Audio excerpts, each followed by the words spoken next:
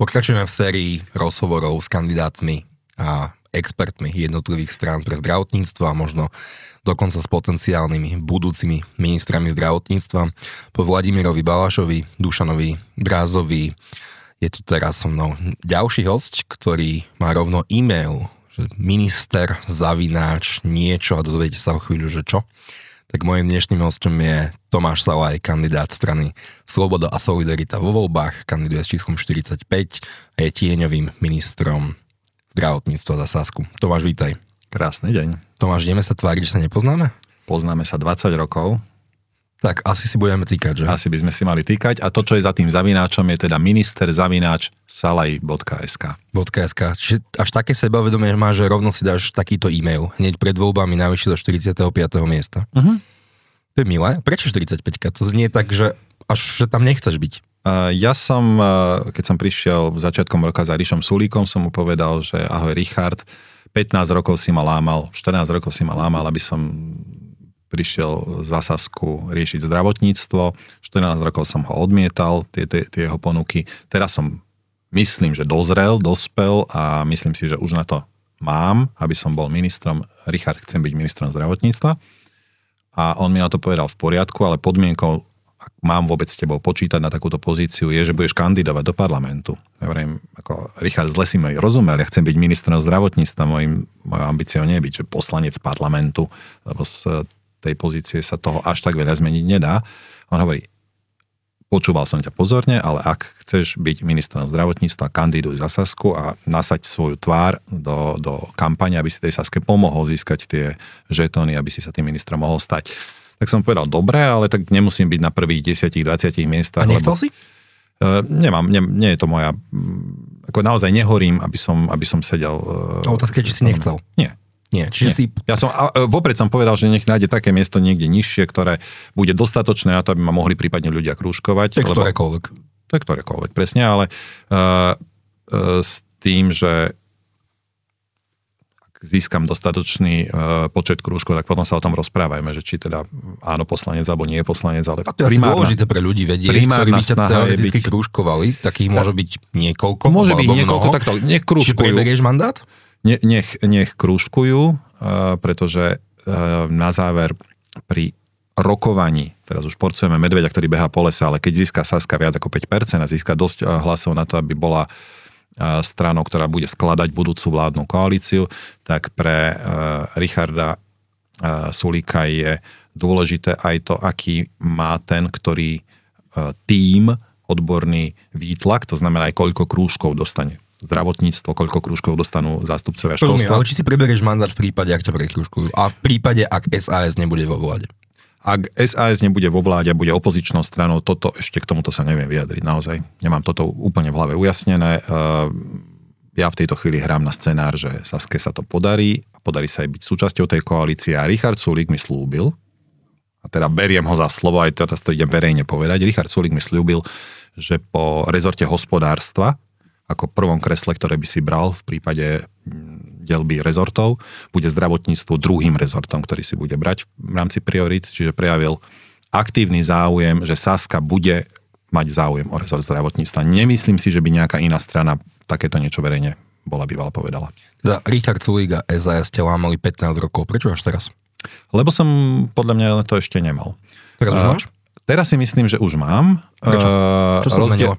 Rozdiel je v tom, že kým do roku 2018 som bol v podstate len analytik, ktorý sa venoval zdravotníctvu, ktorý síce mal veľa vecí načítaných, veľa vecí prejdených, veľa vecí odpublikovaných, zanalizovaných, premyslených, oddiskutovaných a podobne. Stále mi chýbala skúsenosť s riadením, s manažmentom, s tým, že dám nejakú úlohu, že budem kontrolovať, že mám nejakých podriadných ľudí, na ktorých niečo delegujem, lebo predsa len v malom think-tanku takéto niečo sa robí vo veľmi obmedzenej miere, ale nastúpil som na Bratislavskú župu. Juraj Droba mi dal šancu robiť lekára samosprávneho kraja, neskôr riaditeľa odboru zdravotníctva. A ja som do tej funkcie riaditeľa odboru zdravotníctva vpadol na začiatku pandémie. To znamená celý COVID, to znamená celé testovanie, plošné testovanie, celé očkovanie išlo za mnou a musel som sa v podstate nejakým spôsobom s tým tieto vysporiadať. skúsenosti, ktoré si nadobudol, ťa presvedčili, že už môžem byť minister. Presne tak, a to bola, že brutálna životná skúsenosť a najmä ešte bola zaujímavá vec, nielen to, že to bola moja skúsenosť s mojou prácou, čo ako sa s tým musím vysporiadať. Myslím si, že očkovanie na Bratislavskom štadióne pre 95% ľudí, čo sa tam dali zaočkovať, bol pozitívny zážitok, ale zároveň som bol konfrontovaný s tým, ako v akom rozpadnutom, dezolátnom stave je naša štátna správa. Ako funguje krízové riadenie, odbory krízového riadenia, alebo ako nefunguje samotné ministerstvo zdravotníctva, keď nám ako dávali pokyny ľudia od krajčieho ministerstva, kde sa povymieniali ľudia, ktorí tušili, kde sú akože záchody na chodbe a prišli tam ľudia, ktorí netušili, do akého rezortu prišli a začali nám dávať na jednotlivé samosprávne kraje nejaké úlohy, ktoré boli úplne mimo zákona, mimo paragrafom a my sme ich museli vzdelávať v tom, že priatelia, aspoň si prečítajte zákon skôr, než začnete niečo robiť. A ten príbeh pandémie je známe, že aj ten príbeh štadiónu a celkového očkovania, že bol veľmi úspešný, feedbacky boli voľné, nie voľné, ale dobre, tomu rozumiem, takže to už asi nemusíme viac rozoberať. Nadobudol si skúsenosti a nadobudol si teda presvedčenie, že už do toho chcem ísť a chcem ísť do toho s ambíciou byť ministrom, čo je úplne legitímne. Ešte trochu zostaneme pri politike. Pred 2 alebo 3 mesiacmi sme si tak písali súkromne, ja som ti napísal, že no čo, idete vyhrať tie voľby, tak heslo vyhrať voľby vám vydržalo asi 2 týždne. Čo sa stalo? Ja som takéto niečo nerozprával, pýtaj sa toto prosím pekne Richarda Sulíka. Snaha bola nastaviť tú komunikáciu pozitívne, bojovne, mobilizovať možno vnútorné sily. Zatiaľ tie preferencie nie sú zatiaľ také, že by sme boli potenciálnymi víťazmi tých volieb, ale zároveň nie sú tie preferencie nejaké úplne že tragické. Stabilne máme dostatočné preferencie na to, aby sme sa do toho parlamentu dostali a mohli byť prípadne, keď to dobre vyjde v kombinácii s ďalšími politickými stranami, že by sme mohli byť v prípade v budúcej koalícii. V akom stave zanecháva tieto 3 posledné vlády, teda vláda Igora Matoviča, Eduarda Hegera a Ľudovita Odora slovenské zdravotníctvo? Asi sa najprv zameriam na tých prvých 2 menovaných pánov. A ťažko sa to niekedy hovorí a možno ma budeš z toho ešte nepríjemne grilovať, keď tu poviem takú vec, ale myslím si, že niekde som to aj napísal do nejakého statusu, že to, čo urobilo Oľano v zdravotníctve, to ani Smer v zdravotníctve neurobil. A teda Smer má zase urobiť samo. Hej. Moment, ten Smer, akože áno, krádli, páškovci, obstarávali CTčko, neviem a tak ďalej. Akože nie je to dobrá vec. Ja nehovorím, že Smer je tá správna štácia, ale to, čo dokázalo Oľano urobiť, tým prekvapilo podľa mňa aj tých ľudí, ktorí si už... Tomáš, ale to je aj fakticky nesprávne. Jednoducho Oľano nemalo 76 poslancov, to tak nie je. Čiže to, čo Oľano robilo len preto, že im to niekto umožnil a umožnili im to koaliční partneri. Nerozumiem celkom, že či akože šéfa Všeobecnej zdravotnej poisťovne nemenuje parlament, riaditeľov nemocnic nemenuje parlament, ako to sú všetko rozhodnutia, ktoré sú čisto v gestii ministerstva. Ministerstvo nezvládalo operatívne riadenie, to, čo je tá exekutíva, ktorá má byť na ministerstve zdravotníctva, s tým nemá Saska nič spoločné, pretože Saska nemala tento rezort a nemala akože možnosť do neho nejakým spôsobom zasahovať. Mohla ovplyvňovať zákony v parlamente, to je pravda. Ale nemám pocit, že by ten marazmus, ktorý Oľano spôsobilo v zdravotníctve, bol spôsobený prioritne tými zákonmi. Nie, a čím? Teda samotným riadením a manažmentom? Samotným neriadením, alebo mismanagementom, nekoordináciou, chaosom, neviem, či účelovo, alebo len z hlúposti zavedeným chaosom. Nevnímam stav zdravotníctva ako niečo, za čo by mala byť zodpovedná Saska. Jedine možno s výnimkou toho, že vstúpila do vlády a umožnila, ako legitimovala vládu Igora Matoviča a neskôr Eduarda Hegera. Ale z toho potom aj včas vystúpili. Teda neviem, či včas, ale vystúpili. A bolo to včas?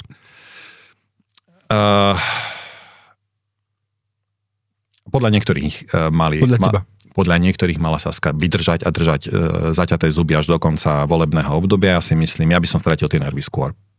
Kebyže ja mám do toho čo povedať, ja by som stratil tie nervy skôr. Myslím si, že to bolo trápenie. v tých posledných mesiacoch. Jedna z prvých vecí, ktorá táto vláda predstavila, je pochopiteľne programové vyhlásenie vlády. A v tom programovom vyhlásení vlády sa mimo iného píše, že táto vláda zváži zavedenie unitáru a v ďalšom odseku bolo, že zavedie pripoistenie, čo je trochu železné drievko vyrobené z plastu, ale to už nechajme tak, ale ty ako v tom čase ešte analytik, po prípade lekár Bratislavského samosprávneho kraja, tak keď si prečítal programové vyhlásenie vlády pre zdravotníctvo, čo si myslel? Toto sa mi nepáčilo, toto ustanovenie, to akože ma vyslovene, že vyrušovalo v tom texte. Ten text bol v mnohých bodoch taký vágný, ako zvyčajne programové vyhlásenia bývajú, také svetový mier a podobne, ale toto bolo pomerne konkrétne ustanovenie. Cítil som tam ten rukopis, že toto je rukopis Oľano, lebo to, keď sa človek pozrel na ich volebný program, tak to akože sa celkom rímovalo. V neposlednom rade výsledkom mojich diskusí a rozhovorov bolo aj to, že napríklad poslankyňa, šéfka zdravotníckeho výboru parlamentu, poslankyňa Janka Byto-Ciganíková nepodporila toto programové vyhlásenie vlády. Práve kvôli tomu, že tam bola táto veta a koaliční partneri odmietli zmeniť. To, čo sa Saske najmä vyčítalo počas tejto vlády, samozrejme hovorím len na margo zdravotníctva, bolo niekoľko hlasovaní. Jedno z tých hlasovaní bolo o tzv. Úhradovej vyhláške, takže sme vytvorili zdravotným poisťovňam chlieviky a rozkázali sme vetru a dažďu a povedali sme zdravotným poisťovňam, že na toto budete míňať na lieky, na ambulancia a na nemocnice. Tak rozumel som principiálnemu postoju Jany Ciganíkovej v čase, keď nezahlasovala za programové vyhlásenie vlády. Uvedomujem si trochu, čo budeš hovoriť, že si nebol vtedy súčasťou Sasky a nebol si v parlamente, ale tak teraz už to tričko na sebe máš, aj keď asi nie si člen. A počas vašej tlačovej besedy, kedy ste predstavovali tím pre záchranu zdravotníctva, neskôr aj na tom predstavení beta verzie programu, ste povedali, že to by ste zrušili ako prvé. Ale mi trochu nejde do hlavy, že 13, 15 alebo 16 poslancov za tieto veci hlasovalo a potom v programe máte, že to zrušíte. Tomu úplne nerozumiem. Nebol som v tom čase v parlamente a kebyže tam som, tak sa hodím na kolajnice a poviem, že za toto nehlasujeme a ani to nespájajme do nejakých politických dohod, lebo zrejme to bol výsledok nejakej politickej dohody, že vy podporíte toto a my podporíme toto, na čom možno Saske v tom čase viac záležalo, ale nechcem o týchto kuchynských veciach viac hovoriť, teda z kuchyne Sasky, lebo ja som pri tom nebol som poslancom a určite by som za takéto niečo nikdy nehlasoval. Myslím si, že tie chlieviky pre zdravotné poisťovne sú že úplne že zlý nápad a asi si nemusíme vysvetľovať, že prečo, ale možno divákom by sme mohli povedať, že ak nejaký úradník povie, že máte za úlohu toľko a toľko peňazí na budúci rok dať napríklad na zubnú starostlivosť zubným lekárom a teraz prídu rokovať do poisťovne zubní lekári, že ako bude vyzerať naša budúcoročná zmluva, tak už tá poisťovňa nemá negociačný, ten leverage, ten negociačný žetón, tú páku, že no dobre, čo nám dáte, milí lekári, zubní lekári, za to, že vám navýšime platby o nejaké peniaze.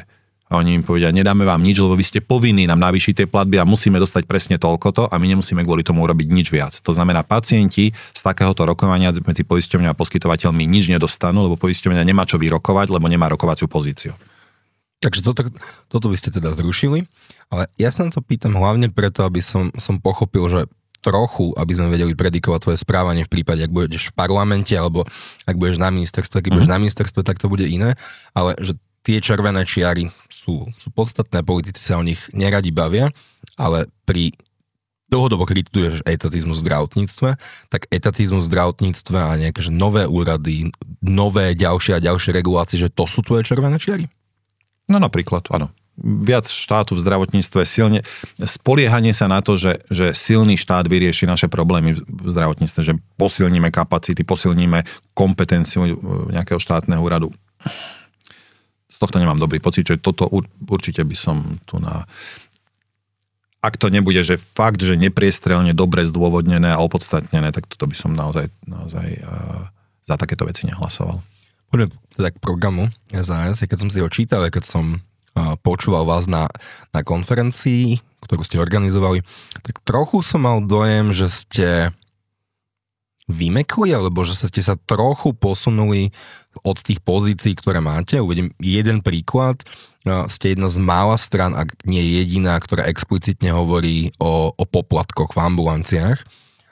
Čomu rozumiem, vieme tak dostať do systému stovky miliónov eur, čo ma však prekvapilo. A ich dostávame. Už dneska len ich dostávame veľmi pofiderným spôsobom. Out of pocket money, teda z vlastného vrecka.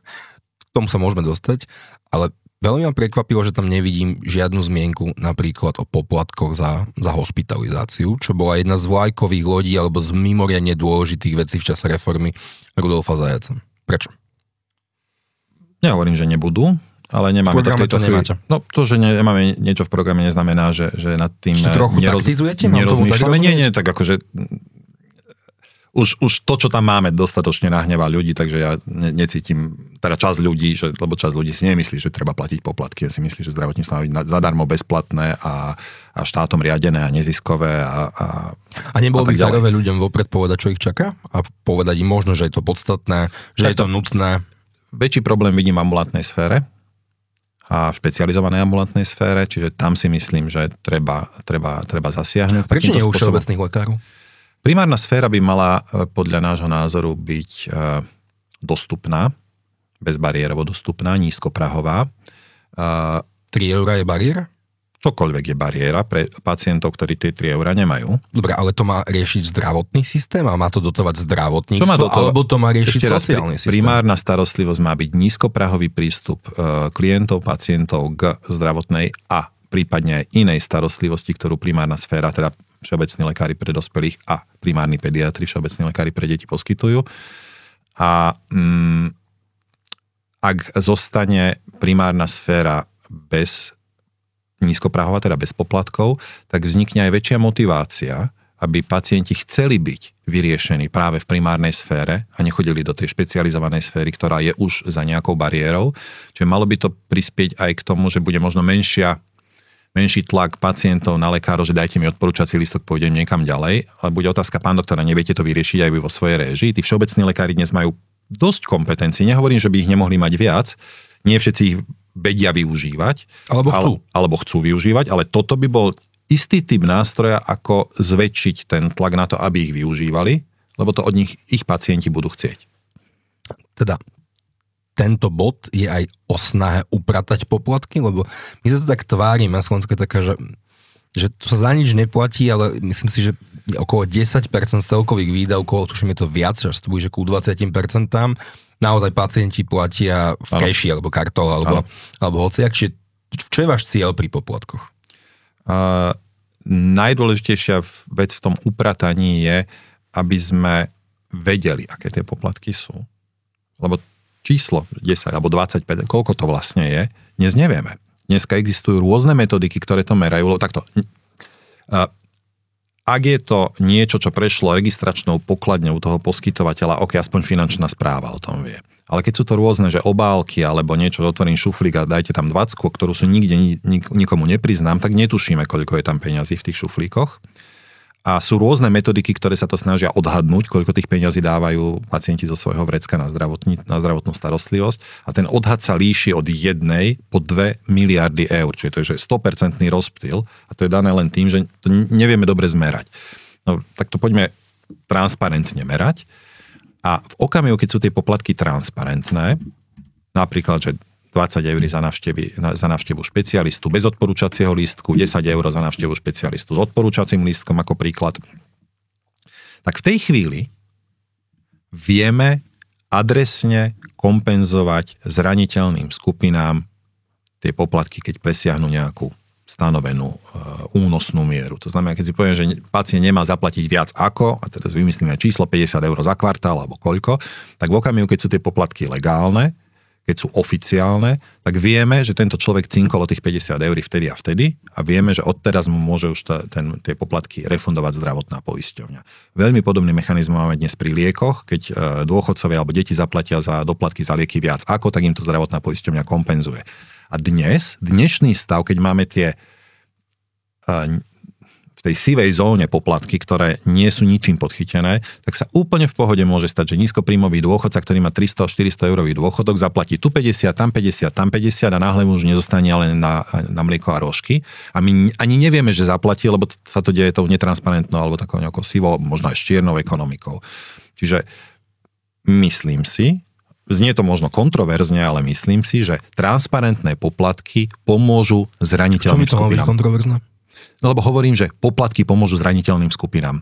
Transparentné poplatky pomôžu zraniteľným skupinám, lebo netransparentné poplatky, tie zraniteľné skupiny akože im nedostupňujú zdravotnú starostlivosť. Myslím si, že predikovaný počet návštev lekára pre rok 2024 je 60 miliónov dokopy, takže vy si sľubujete asi od toho i to, že týmto krokom dofinancujeme ambulantnú sféru. Je to jeden zo zdrojov na dofinancovanie ambulantnej sféry, legálnych zdrojov na dofinancovanie ambulantnej sféry. Dnes to tá ambulantná sféra rieši živelným spôsobom, taký, ktorý ale môže zraniteľné skupiny ohroziť. No a kritici by ti na to povedali, že ale na to si tam bol ty, ktorý si bol v pozícii najskôr hlavného lekára, neskôr riaditeľa úseku pre zdravotníctvo BSK a že čo si ty spravil preto, aby sa to dalo vyriešiť, teda nie vyriešiť, to sa nedá vyriešiť, ale aby ste kontrolovali, lebo jedna z Progresívne Slovensko má v programe takú pasáž, že tvrdo zakročíme proti týmto poplatkom. Neviem, čo znamená tvrdo zakročiť, ale prečo si ty tvrdo nezakročil proti týmto poplatkom? Celá veta je dlhšia v tom PSku, tvrdo zakročíme proti tým poplatkom, ktoré vyberajú poskytovatelia s cieľom zhoršiť dostupnosť zdravotnej starostlivosti. Neverím, že ktorýkoľvek poskytovateľ vyberá peniaze s cieľom zhoršiť dostupnosť zdravotnej starostlivosti. Cieľom je dofinancovať existenciu tej ambulancie, lebo tých súkromných poskytovateľov nikto nikdy neodlží. Musia platiť odvody na čas, aj dane, aj faktúry, na rozdiel od štátnych nemocníc. Tá kompetencia samosprávnych krajov je tá sankčná, že môže dávať pokuty. A ja som z toho veľmi nešťastný, ako je to legislatívne nastavené, lebo je veľmi jednoduché povedať, že dávajte pokuty. Ale to má... A to by ste dokonca mali robiť zo zákona, nie? My to robíme. Ale je za tým, že to otvorím tú skrinku, že pokuty a tam človek nájde, že batériu problémov pri uplatňovaní tohto paragrafu, že ideme vyberať pokuty. Tie pokuty sa môžu vyberať v správnom konaní. Správne konanie je druh právneho konania, ktorým sa dopracujem k tomu výsledku. Toto nie je trestné konanie, kde môžem používať policajtov, kde môžem používať nejaké odposluchy, kde môžem používať nahrávky, kde môžem používať agentov provokatérov, že niekto sa bude tváriť, že chce zdravotnú starostlivosť, vypýtajú od neho poplatok a poviem, že už ťa mám, nemal si vytať ten poplatok, dostaneš pokutu. Toto nemôžeme používať. V správnom konaní môžeme používať, že dokumentáciu. Pacient povedal, že spýtame sa druhej strany, čo hovorí lekár. Lekár povedal, že teraz to musíme verifikovať. Prešla nejaká platba z nejakého účtu na účet, alebo bola vykázaná starostlivosť do poisťovne. My to musíme papierovo doložiť. A väčšina týchto vecí, ktoré sa týkajú poplatkov, prebieha na 4 oči. Lekár-pacient. A teraz pacient niečo povie a lekár niečo povie. Ja som pri tej komunikácii nebol. To znamená, je to tvrdenie proti tvrdeniu. In dubio pro reo. Ak nemáme absolútne jasné dôkazy, že ten lekár naozaj podmienoval poskytnutie zdravotnej starostlivosti úhradou toho poplatku, tak ho jednoducho nevieme odsúdiť na tú pokutu. Čiže riešime to veľa správnych konaní, ktoré skončia dostratená, lebo keď to akože začneme rozoberať, tak zistíme, že vlastne to nevieme dokázať, kým nemáme tú batériu nástrojov, ktorú vie používať polícia napríklad. Pokuty, samozrejme, nejaké sa nám podarí, niekedy sa nám to podarí dokázať, nie je ich málo. Desiatky prípadov, stovky prípadov. Ročne sú to desiatky prípadov. Ale garantujem... Promile. Áno, garantujem ti, že denne akože tých poplatkov je v Bratislave vybraných v tisícoch, ak nie 10 000 prípadov. Len teda, prvý problém je teda, že ťažko sa to dokazuje. Druhým zásadným problémom je, že prečo by sa mal pacient sťažovať na lekára, ktorý je ho ochotný ošetrovať, aj keď si vypýtal peniaze. Lebo v zadnom mozgu má veľmi oprávnený pocit, že keď sa bude sťažovať, tak ten lekár ho už prestane chcieť ošetrovať. A lekári majú právo takéto niečo urobiť, lebo v zákone je napísané, že môžu odmietnúť pacienta, ak majú s ním nejaký konflikt. A toto je konflikt jak vyšitý. A keď máme málo endokrinologov, reumatologov, pneumologov, no pohádam sa s jedným z mála lekárov, ktorý ma je ochotný ošetrovať, lebo opäť sme v správnom konaní a to nemôžem vyšetrovať ako anonymný podnet. Ja potrebujem od toho lekára, aby sa k tomu vyjadril. A on sa nemôže vyjadriť k anonymnému podnetu, tam musí byť meno, priezvisko, rodné čísla a tak ďalej. A toto významnú časť pacientov odradzuje od toho, aby vôbec do takéhoto sporu s tým išla. Máme zákon, ktorý sa ťažko vynúcuje. Áno. A ešte tretí bod, a ten považujem za veľmi dôležitý z pohľadu dostupnosti starostlivosti v kraji, je, že keď pritlačím, teda, alebo, že prídeme a budeme väčšmi tlačiť na tie pokuty, na tých poskytovateľov, odliadnuť od toho, že teda nemôžem podchytiť všetky pokuty, sú to len promile, tak dostane pokutu a tie poplatky si vyberie za 2 hodiny alebo za deň naspäť. To znamená, že sa mu to vráti a berie to možno ako nákladovú položku. Ale väčší problém je, že mi nakoniec ten poskytovateľ povie, viete čo, mňa to nebaví sa s vami naťahovať kvôli tým pokutám. Ja zruším zmluvy so zdravotnými poisťovňami. Ja sa odzmluvním. A minimálne vo veľkých mestách, ako je napríklad Bratislava, taký lekár prežije. Lebo tá kúpyschopnosť obyvateľstva, tých, ktorí na to majú, je dostatočná na to, aby si tí pacienti vedeli aj u nezmluvného poskytovateľa zaplatiť všetkých služby, ktoré poskytuje, plus všetky laboratórne vyšetrenia, ktoré predpíše, lebo nezmluvný poskytovateľ, bohužiaľ, toto musí fakturovať na pacienta, plus všetky lieky, ktoré takýto lekár predpíše, lebo tie tiež nejdu za zdravotnou poisťovňou. Čiže vo výsledku znížime dostupnosť. Znížime dostupnosť a tomu pacientovi sme nejako nepomohli. Síce sme ho právom potrestali toho poskytovateľa, možno dostal aj pokutu, len prestal mať zmluvu a už je to drahšie pre všetkých zúčastnených. Čiže je tu veľmi veľa protichodných vecí, medzi ktorými je potrebné ako keby opatrne našľapovať, ako v nejakom mínovom poli. A snažím sa teda riešiť tie veci trošku inak. Ja som si zavolal minulý rok veľkých poskytovateľov. Krátko, prosím. Veľkých poskytovateľov z nášho kraja, z takých typov zdravotníckych zariadení, kde vieme, že sa tie poplatky, že sú v nejakých cenníkoch takéto poplatky. Tušil som, že kvôli rozpočtu z toho bude problém, že teda budú asi tie poplatky rásť a povedal som im k tomu, že čo si myslím, ako by to mali robiť správne. A úplne nultá úloha pre každého poskytovateľa je, že to má odkomunikovať so svojím pacientom. Nie len, že každý platí, alebo nemám dosť peňazí, aby to odkomunikoval so svojím pacientom, aby dal tomu pacientovi informáciu, čo za tie peniaze dostane ten pacient, čo naviac dostane, aký nadštandard mu bude poskytnutý. Nie len to, že buďte rád, že som tu, ale keď to dobre človek odkomunikuje. A predpokladám, že to pochopili. Teda základom je komunikácia.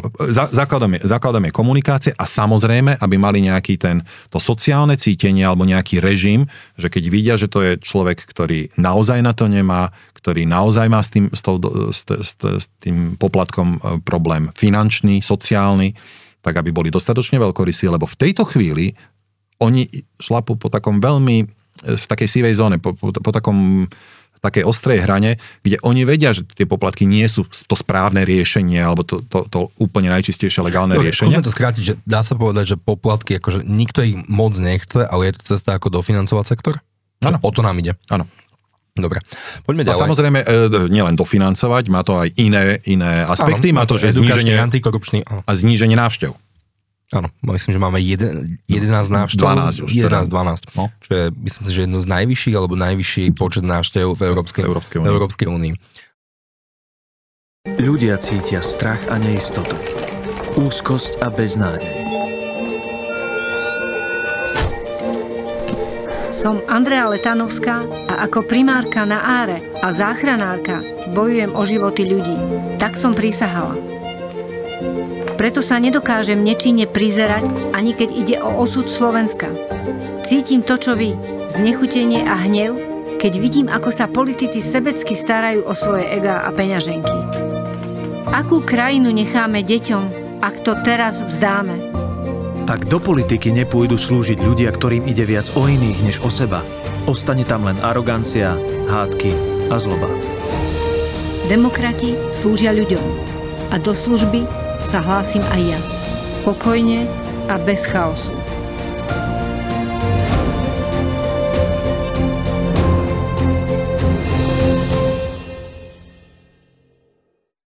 A dnes v Českom parlamente, ešte to myslím, že musí schváliť Senát, sa Česká republika rozhodla, že navyšuje platbu za poistencov štátu o ďalších 6 eur mesačne. Nechcem sa úplne baviť len o platbe za poistencov štátu, ale zaujíma ma, lebo o tom vôbec nepočúvam, že niekedy sme Českú republiku dobiehali, alebo sme boli zárovno zdravotníctva a tie systémy, alebo nie systémy, ale zdravotná starostlivosť bola pomerne vyrovnaná, možno v istej dobe sme dokázali dokonca poskytovať lepšiu zdravotnú starostlivosť, ale tie nožnice sa brutálne otvorili za posledných 20 rokov. Henrieta Tulejová vydala nedávno takú publikáciu. 20, možno 7. OK. Vydala publikáciu, v ktorej hovorí o tom, že aké sú možnosti, ako vieme dofinancovať sektor. Naše nemocnice sú v zlom stave, v systéme je nedostatok peňazí, na tom je asi naozaj všeobecná zhoda. Tak mňa zaujíma, ako ty by si chcel do sektoru dostať viac peňazí a zabezpečiť lepšiu zdravotnú starostlivosť. No, poplatky sme už mali, čiže to je nejaké peniaze v tom sektore sú, ale to nie sú zásadne nové, lebo pravím, že dnes už tí pacienti tie peniaze platia, len ich platia tak nie úplne koordinovania, transparentne. Dobre. Zdroje v zdravotníctve, teda vo verejnom zdravotnom poistení pochádzajú z dvoch zdrojov, teda niečo je 14% odvod zamestnancov a niečo je tzv. Platba za poistencov štátu, za tých ekonomicky neaktívnych, ktorí tvoria väčšinu. Štát za nich niečo platí. Tí pracujúci za nich platia. A ten štát, áno, ten štát tú platbu za poistencov štátu berie z daní. Tí populácie nie len pracujúcich, lebo však máme aj nepriame dane. A viac peňazí do verejného zdravotného poistenia príde vtedy, keď jedna alebo druhá položka bude väčšia. No tak buď zväčšíme výšku odvodov. To je váš plán? Nie, len teda hovorím, že aké sú možnosti matematicky, tak buď zväčšíme zo 14% na nejaké väčšie percento, čím ale zdražíme cenu práce a všetci zamestnávateľia, ako hovoria, že problémom je vysoké daňovo-odvodové zaťaženie práce. Dneska som bol na asociácii zamestnávateľských zväzov a toto tam niekoľkokrát zaznelo, že toto je problém. Alebo navýšime tú platbu za poistencov štátu, čo znamená, že asi buď urobíme navýšenie nejakých daní, alebo nejakú redistribúciu od niekaďal inakaďal. Pričom dneska v tom štátnom rozpočte, odkiaľ ide tá platba za poistencov štátu, máme taký schodok, ktorý konsolidovať, akože bude, že zázračné umenie, ak toto niekto dokáže, ten schodok príjmu a výdavkov štátneho rozpočtu dostať na nulu, a to je naša povinnosť kvôli dlhovej brzde to mať do 2 rokov na nule, vyrovnaný štátny rozpočet. Čiže ja osobne nevidím veľkú šancu zásadne zvýšiť platbu za poistencov štátu, lebo nie je z čoho. Dobre, čiže myslím, že ten zákon je momentálne taký, že budúci rok je to 5%? 4,5. 4,5 a potom ďalší je 25, je to 5% a potom to má byť 5%. Uvidíme dokedy. No a teraz, jedna z možností, ako zvýšiť ten balík peňazí, je obľúbená téma, že ekonomický rast, keď nám stúpne počet zamestnaných ľudí, klesne nezamestnanosť. A keď nám stúpne priemerná mzda, tak tých 14% z väčšieho základu je viac peňazí, čiže preto hovoríme o ekonomickom raste, alebo tam tie peniaze by mohli byť. No ale inak sme sa vyčerpali, čo sa týka verejných zdrojov, a ja hovorím, že ak potrebujeme do zdravotníctva viac peňazí a zrejme ich potrebujeme minimálne na investičný dlh, ktorý v zdravotníctve máme, ktorý dosahuje takmer 3 miliardy eur. Oproti Českej republike? Nie, teraz hovorím o investičnom dlhu, to nie je oproti, máme asi o 2 miliardu, dobre, menej peňazí, ako má Česká republika vo VZP. Tak ak chceme nájsť zdroje na tej investície, si myslím, že vo verejnom zdravotnom poistení nenájdeme. V tých verejných zdrojoch v štátnom rozpočte nenájdeme. Môžeme páliť vonné tyčinky, aby sa nám podarilo dobre spotrebovať eurofondy, alebo teda iné peniaze, ako sú v tom sme notoricky neúspešní, tak s tým by som sme ale žiaľ notoricky neúspešní a strieľame si tam do nohy, to nechcem ani komentovať. Dobre, čiže keď tam neprídu verejné zdroje, nesmieme brániť súkromným zdrojom, aby to zdravotníctvo postavili. A bránime? A očividne bránime, no tak prečo? Neviem, prečo to robíme, lebo máme takú nostalgiu za socializmom a veríme, že štát je najlepší, najosvietenejší prevádzkovateľ, riaditeľ a neviem čo všetko v zdravotníctve a nielen v zdravotníctve. Čiže táto nejaká etatistická nostalgia vedie k tomu, že naďalej máme najväčšiu zdravotnú poisťovňu, štátnu, tá je v strate, tá objednáva... aj v zisku. Z ktorého umoruje tie predchádzajúce straty predchádzajúcich období. Máme väčšina posteli v slovenských nemocniciach aj v štátnych nemocniciach, z ktorých skrz drvivá väčšina je v strate a pomerne vysokej strate. Keď sa pozrieš na sociálnu poisťovňu, na stránku sociálnej poisťovni, tam zverejňujú svojich dlžníkov, kto im neplatí. K tomu som chcel ísť. Momentálny dlh štátnych, fakultných a univerzitných nemocníc je 200 miliónov plus. No a v prípade, že teda budete v parlamente, čo s tým budete robiť? Necháte ich exekuovať, alebo čo sa bude diať? No budeme sa na to musieť pozrieť, čo s tým. Zrejme bude potrebné ďalšie odloženie. Jednoducho tie služby a tovary boli dodané a neboli zaplatené. A ručiteľom za to je žiaľ štát, za tie štátne nemocnice. Len potom odložení už má naozaj nastať tá hrubá čiara. Tak, ako ja ho nepočúvam stále, že pri každom sa povedala, že má byť hrubá čiara a nebola urobená. A ty garantuješ, že to bude, že v prípade, ak bude SaS vo vláde a ty na ministerstve, takže to bude taká hrubá čiara, ale ktorá nebude z kriedy? Pretože je tam, áno. To garantuješ. Áno. Ešte raz, to garantuješ. Áno, ak mi prejde zvyšok tej reformy, ktorú máme napísanú, a to v prvom rade štátne nemocnice majú byť transformované na štátne akciové spoločnosti. A štátna akciová spoločnosť si už nemôže dovoliť akože 3 roky neplatiť nejaké faktúry. Už je nútená byť v nejakej... Na tým som trochu uvažoval, že ako sa to dá, lebo ja som mal dlh na sociálnej poisťovni 502 a už som tam bol vysvietený ako každý, že som dlžník a že to mám zaplatiť, čo je úplne normálne. Ale predpokladám, že ak by som to nezaplatil, tak asi by mi nejaký exekútor, alebo že niekto by mi volal. Nerozumiem vôbec, ako je možné, že niekto má dlh 100 miliónov eur na sociálnom poistení a nedieje sa nič. Šimon, poznáš toho Orwella, že rovný a rovnejší.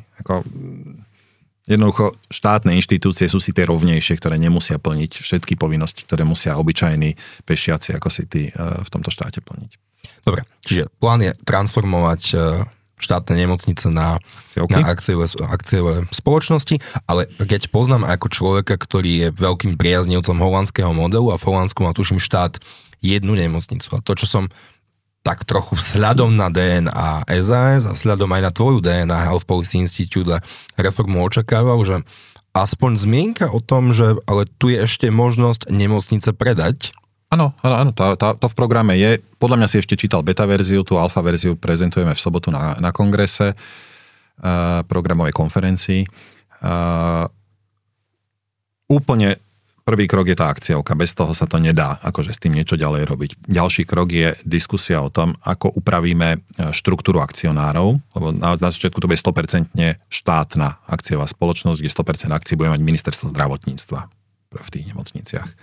A poďme debatovať o úprave akcionárskej štruktúry. Ja som tu taký pomerne veľký nadšenec nielen privatizácie, teda že hľadania súkromného investora, k tomu prídem, ale aj k tomu, aby tým akcionárom takejto nemocnice mohol byť a stal sa samosprávny kraj, aby sa stala obec, teda mesto, na území ktorého tá nemocnica je tiež hráčom, aby teda napríklad taká nemocnica, ako je Univerzitná nemocnica Bratislava, nebola one-man show niekoho, koho minister zdravotníctva vymenuje, ale aby tam boli v borde, v tom predstavenstve, v tej dozornej rade zástupcovia mesta, na území ktorého tá nemocnica pôsobí. A je to často najväčší zamestnávateľ v tom regióne, alebo jeden z najväčších. No, takže svojho času bol predsedom samosprávneho kraja Marian Kotleba, neviem, či by sa zrovna nemocnici potom darilo lepšie. Moment, ale Kotleba by bol len jeden z viacerých, pretože potom by som tam mal zastúpené to, teda mesto, kraj, prípadne tú vysokú školu, ktorá tam vyučuje a generuje svojou výučbou a svojimi profesormi a docentami nejaké náklady tej nemocnice a neznáša za to žiadnu zodpovednosť. No, predpokladám, že na to, aby si stal akcionárom, potrebuješ mať na to finančné prostriedky, aby si investoval. Či to len tak, že rozdáme mestu, župe a školám časť nemocníc? Prečo nie? Problémom je... To považujem za trochu netransparentné a zdalo by sa mi, že skôr by som od teba očakával, že to ponúkneš a kto bude chcieť a kto bude mať dostatočný kapitál do tej nemocnici vstúpi.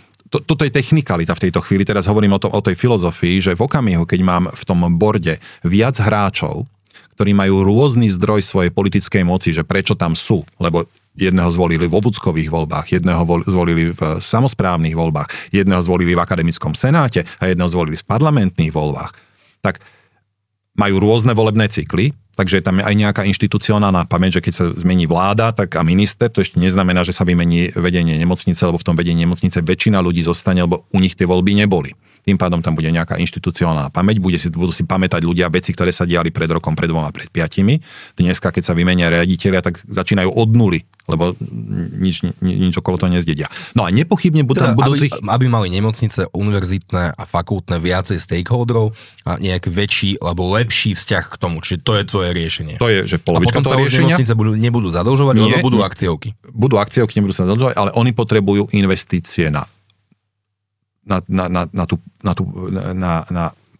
opravu vecí, ktorých sa neinvestovalo 20, 30, 50 rokov a tie investície nemajú, tie zdroje potrebujú a potrebujú investície na rozvoj.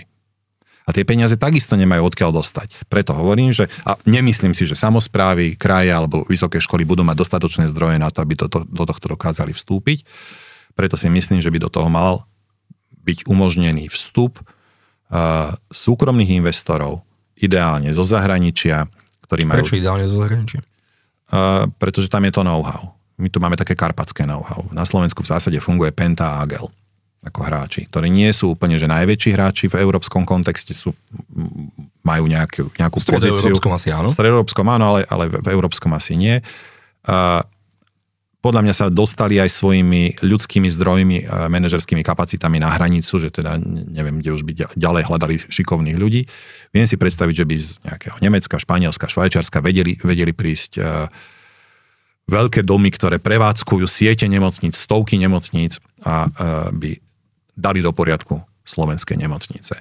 Vedia obstarávať vo veľkom, keď obstarávajú pre stovky nemocníc, vedia akože výrazne lacnejšie nakupovať tovary a služby, priniesli by nejakú, nazvem to, západnú kultúru a know-how a priniesli by tie zdroje, na ktoré tie nemocnice zúfalo potrebujú. Keď im to neumožníme, tak sa spoliehame na to, že to ten štát vyrieši. Len ten štát, akokoľvek silný ho chceme mať, tie peniaze na takúto investíciu nemá. Čiže keď toto neurobíme, tie nemocnice budú v horšom stave a budú postupne ďalej a ďalej sa rozpadať. Ako chceš dať ale peniaze na samotné oddĺženie nemocnice? Čo i len na vyplatenie sociálnej poisťovne, to je 200 miliónov plus. No vieš, čo sa robí so sociálnou poisťovňou, zvyčajne sa tam urobí nejaký pardon, alebo že sa to odpíše za zlomukovú cenu, pretože toto je veriteľ, ktorý najmenej... Ale tie peniaze budú tak či tak chýbať. To, že to škrtnem v Excel ešte neznamená, že mi nechýbajú peniaze. Nespochybňujem. Áno, toto je vec, ktorú sa bude musieť vláda zaoberať a nie len minister zdravotníctva. Minister zdravotníctva nemá tie zdroje. Toto bude otázka na spoluprácu s ministrom financií, že ako sa k tomu štát postaví a čo s tým bude robiť. Tak poďme späť. Teda, ako by si ešte dofinancoval sektor? A kde vieme získať zdroje? Teda súkromné zdroje je tá cesta, ktorú by si preferoval. Súkromné zdroje je tá cesta, ktorú by som preferoval, lebo tak to preferoval. Teraz som dokázal, že iné nemáme. O iných môžeme snívať, ale k iným zdrojom sa nedostaneme. Časť zdrojov do investícií môže priniesť súkromný investor. Nemyslím si, že všetky nemocnice budeme schopní predať. Možno... A je to cieľ? Diskutujme. Tvoj cieľ. Diskutujeme len s tebou, takže zaujímaš ma momentálne ty. Myslím si, že videl som teda dosť toho v zdravotníctve. Myslím si, že by to súkromný sektor dokázal zvládnuť lepšie ako štát celkovo, všade.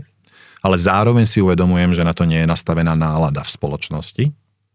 A možno bude potrebné urobiť nejaký typ, nazvem to, postupnej transformácie toho zdravotníctva. Na úvod vezmeme nejakých 5-7 nemocníc, možno 3 nemocnice, na ktorých to odskúšame, tú implementáciu takéhoto PPP projektu a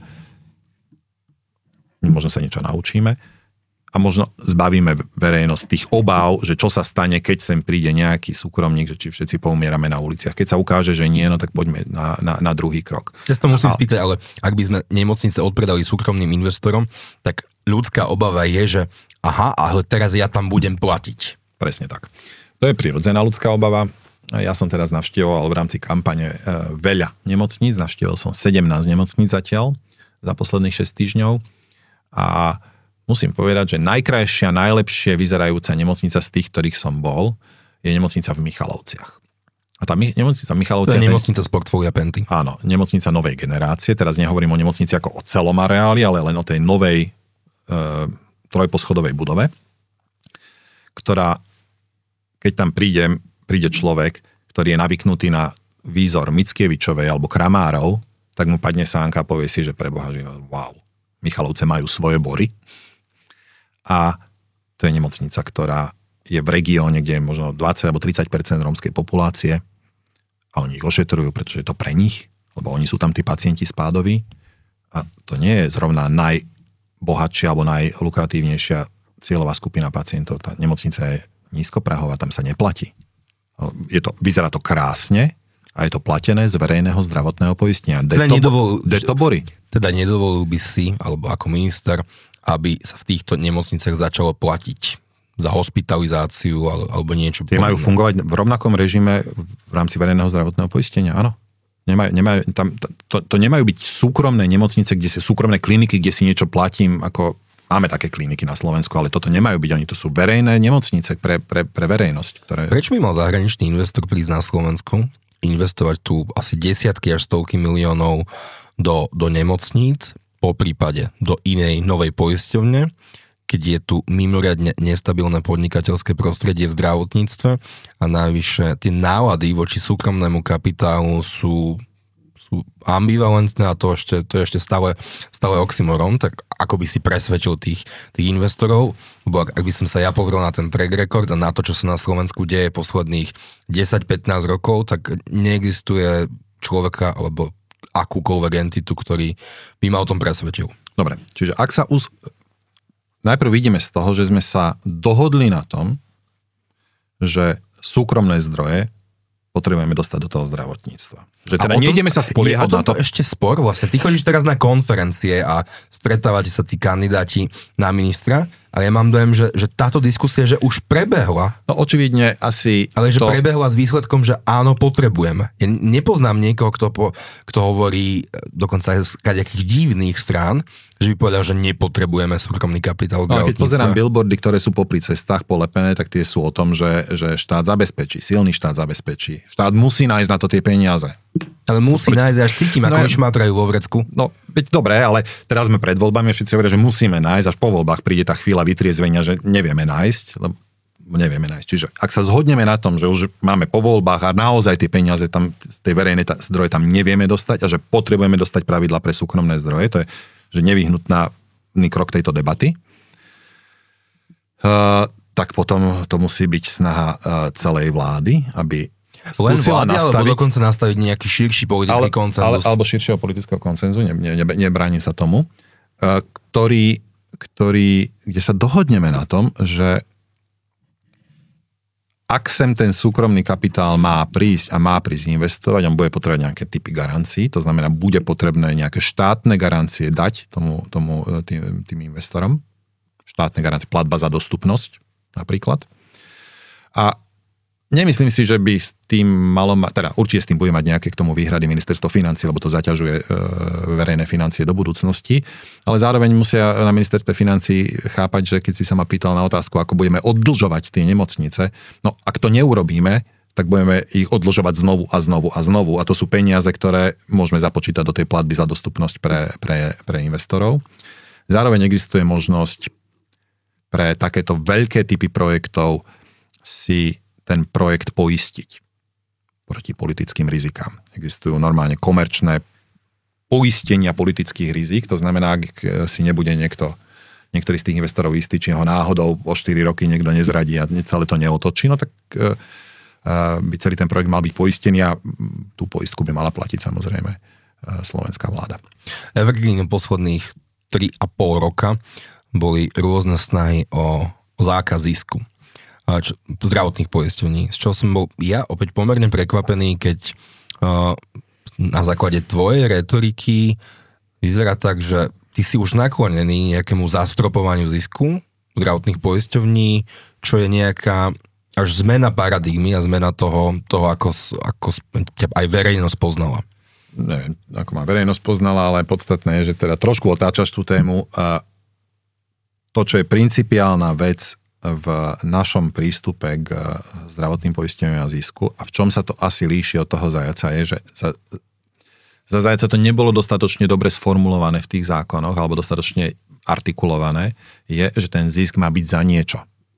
Tak ako poplatok má byť za niečo, tak zisk má byť za niečo. To znamená za splnenie nejakých úloh, nie len za existenciu, že existuje poisťovňa, tak bude mať zisk. tá poisťovňa musí niečo urobiť. A my sme neboli schopní 20 rokov sformulovať, čo od tých poisťovní chceme, čo majú urobiť, za čo majú ten zisk dostať. A to, čo chceme zmeniť my, je, že my povieme, že toto sú vaše úlohy, skrátite čakačky, zdostupníte, urobíte osvetu, edukáciu, zvýšite počet preventívok, zvýšite počet zaočkovaných proti chrípke v seniorskom veku a tak ďalej, akože nejaké konkrétne úlohy. A teda keď ich nezadefinovali sme, čo si chceme od zdravotných poisťovní objednať? Tak. To hovoríš? Áno, to hovorím. Nepovedali sme, čo od nich chceme. V tejto chvíli sú tak vnímané ako prietokový ohrievač peňazí, ktoré platíme zo svojich daní alebo teda zo svojich odvodov a oni si z toho môžu niečo odliať bokom a pacient nemusí dostať celý servis, skrátka môžu teoreticky dosahovať ten zisk na úkor svojich klientov. A to sa mi nepáči, lebo to nie je v poriadku a rozumiem, že toto ľudí môže rušiť. Musíme tým poisťovňam povedať, že čo sú tie pridané veci, pridaná hodnota pre toho pacienta a až keď tie veci splní, môže tá poisťovňa generovať. Čo bude teda tvoja objednávka od poisťovní? No toto, že chcem, aby sa starali o svojich pacientov, aby zabezpečili cestu pacienta, aby mu sprostredkovali termínu u lekára, nie aby mu dali, tu máte zoznam našich zmluvných partnerov, volajte si ich sám. No tak to je čo za servis? Rozumiem, ale na to, aby asi tieto služby začali poskytovať, potrebujú tiež nejaké zdroje navyše. Alebo aspoň istotu, že sa každý rok nebude meniť nejaká vyhláška alebo zákony o zisku. Áno, no tak toto im môžem slúbiť, že sa nebude meniť každý rok vyhláška a zákony o zisku, ale neviem garantovať, čo bude robiť tá ďalšia vláda, ale verím, že dovtedy sa ten systém nakopne do tej miery, že presvedčí všetkých aj tých pochybovačov, že toto je správny postup. Tie KPIs alebo tie indikátory, ktoré má tá poisťovňa naplniť, je teda management pacienta, Cesta pacienta? Áno, cesta pacienta. To znamená, má mať ako možnosť, ako pacient, ktorý má nejaký zdravotný problém a mám nejakú potrebu, ktorá je niekým sformulovaná nejakým lekárom, že teda potrebujem toto, tak ja som mal možnosť zavolať do poisťovne a povedať, potrebujem takéhoto lekára, povedzte mi, ktorý z vašich zmluvných lekárov ma ošetrí, aby to tá poisťovňa vybavila, lebo ona je agentom toho poistenca. Zároveň majú byť dosiahnuté nejaké zdravotné ciele, to znamená, čo je napríklad ten počet preventívnych prehliadok, počet očkovaní, dĺžka čakania na plánovanú zdravotnú starostlivosť, ktorú chceme tiež zaregulovať, že teda, aby pacienti nečakali viac ako, a keď budú čakať viac ako, tak môžu sa zdvihnúť aj z do Rakúska. Nie je úvodný krok toho, aby sme regulovali čakačky, to, aby sme začali merať vlastne, že ano, koľko pacient čaká na operáciu, lebo my to dnes nevieme. Pri niektorých prípadoch, áno. Pri veľmi málo diagnózach to vieme. Že 5? 3, pardon. A koľko máme diagnóz? Že 1000? Dobre, 3 skupiny diagnóz, možno je tam viac tých diagnóz, ale sú to 3 skupiny, je to kardiochirurgia, sú to veľké klby a sú to oči, katarakta. A áno, treba to robiť pre všetky diagnózy, v ambulante aj v hospitalizačných prípadoch. Treba to začať merať. Prečo to nemerieme? Ako kto? Povedzme, nemocničné veci sú celkom dobre zmerané, minimálne v súkromných poisťovniach. Už neviem, ako sa tomu pristupuje všeobecka. A tam tie poisťovne vedia nad rámec týchto 3 diagnóz, ktoré sú regulované zo zákona, vedia povedať, ako dlho pacient čaká, alebo každú hospitalizáciu, plánovanú hospitalizáciu poisťovňa schvaľuje. To znamená, musí o nej vedieť. Vie teda tým pádom o všetkých. Ale v ambulantnej sfére je to veľká terra incognita, lebo to, že sestrička mi povedala, že príďte o 9 mesiacov, sestrička viem ja. Nevie to nikto iný. Takže to bude riešenie? No, začať to merať. Normálne povedať, že postup, ako to začať merať. Podľa rozhovorov, ktoré som viedol s Unionom a s Dôverou, na to potrebujeme výmenný lístok, že to je jeden z prvých krokov. Samozrejme, ale ten máme. Ten je naprogramovaný, ten je hotový, len teda stále sa používa papierik, ale akože toto je funkcionalita v elektronickom zdravotníctve, kde ten elektronický výmenný lístok, podobne ako elektronický recept, už máme naprogramovaný, hotový, ale ho treba ako naozaj efektívne používať. Zatiaľ, ako som zistil, sa ešte nerobili žiadne nejaké nátlakové akcie, ktoré nazveme na poskytovateľov, aby používali elektronické zdravotníctvo. Skôr sa doteraz používali motivačné akcie. Žiadne represívne. A elektronický recept sa dostal vďaka covidu do takej penetrácie do populácie, že 95% receptov je dneska písaných elektronicky. Na to, aby sa to stalo aj elektronickému výmennému lístku, no tak... Čo potrebujeme, ďalší COVID? Najprv potrebujeme možno chvíľku počkať, že či si to neosvoja aj sami a dobrovoľne, lebo pochopia, že je to veľmi praktická vec, podobne ako elektronická PN-ka. A keď nie, no tak je otázka, či by nemal nemali pritlačiť na to, že priatelia, ale keď to nebudete využívať, no tak nemôžete mať napríklad zmluvu so zdravotnou poisťovňou, alebo nemôžete mať takú výhodnú zmluvu so zdravotným poisťovňam? Povedzme. Ako viem si to predstaviť ako nástroj na zvýšenie a tak, že z fleku by ma napadlo jedno riziko, že priemerný vek pediatrov je tuším 62, priemerný vek všeobecných lekárov je 58. E-recepty vedia vystavovať aj 80-roční ľudia. Teraz som myslel na e-výmenný lístok, že či nehrozí, že by ten pushback od niektorých profesí bol veľký a tým pádom by sme museli riešiť úplne iné problémy s dostupnosťou. Tie elektronické výmenné lístky predovšetkým píšu primárna sféra, nie špecialisti a áno, tam je polovička ľudí v dôchodkovom veku, ale opakujem, EPN-ky sa podarilo zaviesť, elektronický recept sa podarilo zaviesť. Toto je veľmi podobná vec. E-lab by mal byť súčasťou tých elektronických služieb. Poďme ešte na chvíľu k všeobecnej zdravotnej poisťovni. V SaSke došlo k takej zmene. Richard Sulík bol oponentom alebo dokonca odporcom rozdelenia poistného kmeňa všeobecnej zdravotnej poisťovne a následného rozdelenia. Teraz tento bod v programe máte. Aké je z tvojho pohľadu šanca, že by toto prešlo politickým spektrom? Richarda sme presvedčili. Teraz musíme presvedčiť ostatných. Čiže, ak sme sa dohodli, že tie súkromné zdroje sú nevyhnutné na to, aby sa slovenské zdravotníctvo nezostalo skolabované, ale aby sa nejakým spôsobom začalo zviechať, tak okrem investorov do nemocnici myslím, že je tu veľmi dobrý zdroj financovania zdravotníctva v podobe všeobecnej zdravotnej poisťovne, ktorú navrhujeme rozdeliť na menšie časti, zhruba na 3, a predať v medzinárodnej aukcii nejakým veľkým súkromným, teda poistným domom odkiaľkoľvek, z Európy ideálne, ktorí majú skúsenosti s verejným zdravotným poistením. A čo by sme získali? Získali by sme tým poprvé, že by všeobecka prestala byť zneužívaná ako politický nástroj, alebo nástroj politikov na vyťahovanie renty. Máme teraz takú kauzu s tými predraženými laboratórnymi vyšetreniami, ktoré mala zazmluvnená všeobecká v minulosti tetánka, masér, kostka a podobne. Politici si z tej všeobecky robia bankomat. Je to spôsob, ako vyťahovať tú rentu zo zdravotníctva. To naznačuje, že všeobecná zdravotná poisťovňa slúži ako korupčný bankomat pre politikov? Áno. Je to tak, nie? To ja nemôžem hodnotiť. Si novinár, tak hádam, sa pozeráš okolo seba a vidíš to. Druhý bod je, že keď sem príde niekto z Aliancu, z Generali, z Axi, ja neviem, z ktorého poistného domu, tak to bude zvyčajne firma, ktorá je kotovaná na nejakej burze v Londýne alebo niekde, ktorá má nejakú reputáciu, ktorá má nejaký track record, ktorá má nejaké skúsenosti, najmä má know-how a kultúru západnú. Ako vieme oceniť, koľko stojí všeobecná zdravotná poisťovňa, lebo jeden z najväčších bublín alebo kauz je o hodnotení poistného kmeňa. Tak ako ohodnotíme všeobecku, keď niektorí politici tvrdia, že poistný kmeň sa nedá ohodnotiť? To je také zaujímavé. Keď bude aukcia, tak to ohodnotia tí jednotliví účastníci tej aukcie, koľko budú ochotní. Ale poistný kmeň nie je predajný, nie? Podľa súčasnej legislatívy. Poistný kmeň má svoju hodnotu? Ja netvrdím, že nemá svoju hodnotu, ja tvrdím, že nie je predajný podľa súčasnej legislatívy. Legislatíva sa dá upraviť.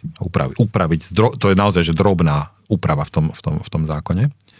Ale tretí bod, okrem teda tých dvoch, teda, že prinesú kultúru a zrušíme bankomat, zrušíme pokušenie pre politikov z toho nejakým spôsobom odlievať peniaze, tak tá tretia a možno ich vnímame rovnocenné, ale v tejto chvíli pre túto diskusiu a pre tvoju otázku najdôležitejšia vec je, že prídu peniaze, ktoré prídu mimo rozpočtu, mimo tej Európskej únie, mimo súkromných zdrojov, o ktorých hovoríme v prípade poplatkov alebo pripoistenia alebo niečoho ďalšieho.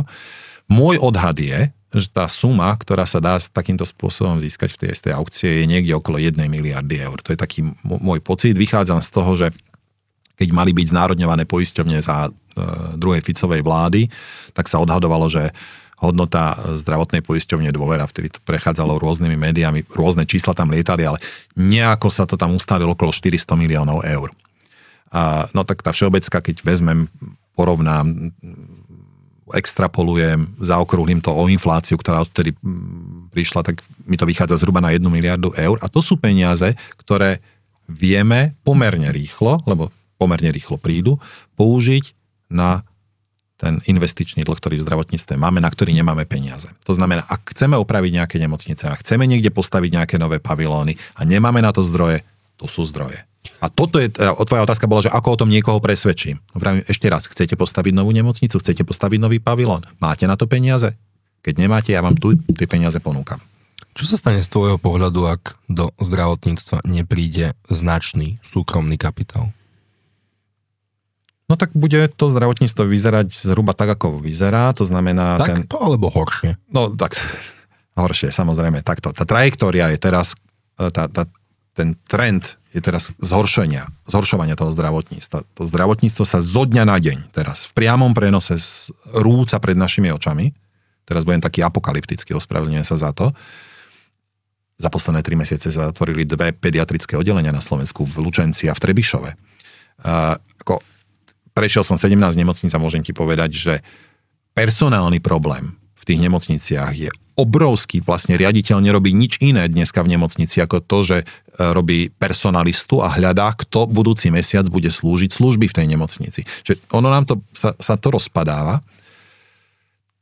Tá trajektória je už nabratá, tá loď sa už tým smerom rúti a akokoľvek skrútime teraz to kormidlo, ten reakčný čas bude veľmi pomalý, to znamená bez ohľadu na to, ako skončia tieto voľby, bez ohľadu na to, kto bude ministrom zdravotníctva, to zdravotníctvo bude po voľbách na tom horšie, ako je dnes. S tým sa nedá nič iné urobiť. A to, čo je moja snaha, je, aby o tie 4 roky bolo aspoň také, ako dnes. To znie pomerne neambiciozne, teda chceš udržať status quo, aspoň. Lebo ono sa to bude zhoršovať. Ešte raz 50% pediatrov je v dôchodkovom veku. O 4 roky to bude akože ešte väčšie čísla, časť z nich už zomrie a noví neprídu. Ako tá situácia sa...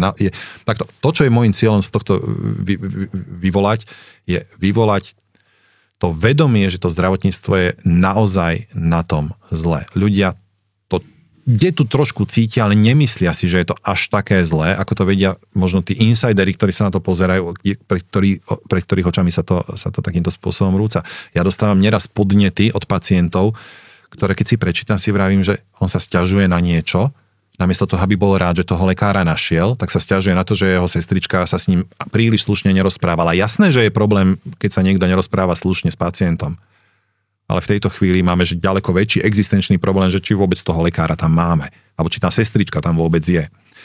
A tá situácia je preto takáto vážna a ja hovorím, že situácia po voľbách bude horšia ako je dnes a cieľom je, aby sme to skúsili vykormidlovať zase naspäť, aby sa to nezhoršovalo, aby sme neboli o 4 roky ešte hlbšie ako sme dnes. Posledná otázka. S kým si chcel tento program presadiť, lebo poznám pomerne do hĺbky jednotlivé programy politických strán. No a na veľa spoluhráčov to nevyzerá. Ktorí by mali podobnú optiku, alebo aspoň sa približujúcu. A vy budete, akože cieľ je asi už nie vyhrať tie voľby, ale dostať sa do parlamentu, takže optimistický scenár je okolo 5, 6, 7%. S kým tento program budeš môcť presadiť? 7,2. S kýmkoľvek, kto bude ochotný počúvať túto argumentáciu, ktorú som aj tebe teraz predostrel a kto bude ochotný túto vec podporiť. A ty tam takých vidíš? Ja si myslím, že je tu rokovacia pozícia. Ak by som hovoril len o tých tieňových ministroch, s ktorými sa stretávame na tých konferenciách, tam si myslím, že by sme vedeli nájsť zhodu možno s výnimkou 1-2 ľudí so všetkými. Ktorých? So všetkými okrem 2. Môžeme dať týchto negatívne vymedzení. Podľa mňa, že s Marekom Krajčím sa asi by som sa nevedel na veciach dohodnúť. Ale rovno s progresívcami si viem predstaviť spoločnú reč. Lebo hovoríme tým istým jazykom a možno sa líšime v nejakých neviem, či detailoch, alebo v nejakých technikách, ale ako vieme, čo je... Aj v pomerne zásadných veciach, to nie sú už len... V tom, čo treba urobiť, hovoríme tou istou rečou, v tom, čo sa líšime s PSK-om, je, že oni hovoria o tom, že to urobí štát a ja hovorím, že štát na to nemá, aby to urobil, lebo na to nemá ľudí, know-how, ani výdrž a o 4 roky všetkých ľudí aj tak vyhodí nová vláda a nebude to tým pádom udržateľné. Preto je z môjho pohľadu riziko sa viac spoliehať na štát a preto sa chcem viac spoliehať na súkromný sektor, ktorému ale treba dať jasné mantinely, aby nám to neuletelo. Rovnako si viem predstaviť tú konštruktívnu komunikáciu, ja neviem, napríklad s Hlasom. Hej. Viem si predstaviť s demokratmi o tom rozprávať. Akože to sú že racionálni ľudia a toto, čo som povedal, je racionálne. Keď to neurobíme, tak to zdravotníctvo bude na tom horšie. To, že by sa prestalo existovať to zdravotníctvo zo dňa na deň, to sa nestane. Máme tam 7 miliárd eur, niečo sa za to bude poskytovať. Akorát vznikne dvojkoľajné, už dneska vzniká to dvojkoľajné zdravotníctvo. Ľudia, ktorí na to majú, sa dostanú k zdravotnej starostlivosti, lebo si niekde priplatia a dostanú sa k časti tých zdrojov, ktoré do toho dávame a časť ľudí jednoducho, ktorí na to nemajú, sa k tej starostlivosti nevie dostať. Tomáš Szalay, ďakujem, že si prišiel. Ďakujem za pozvanie.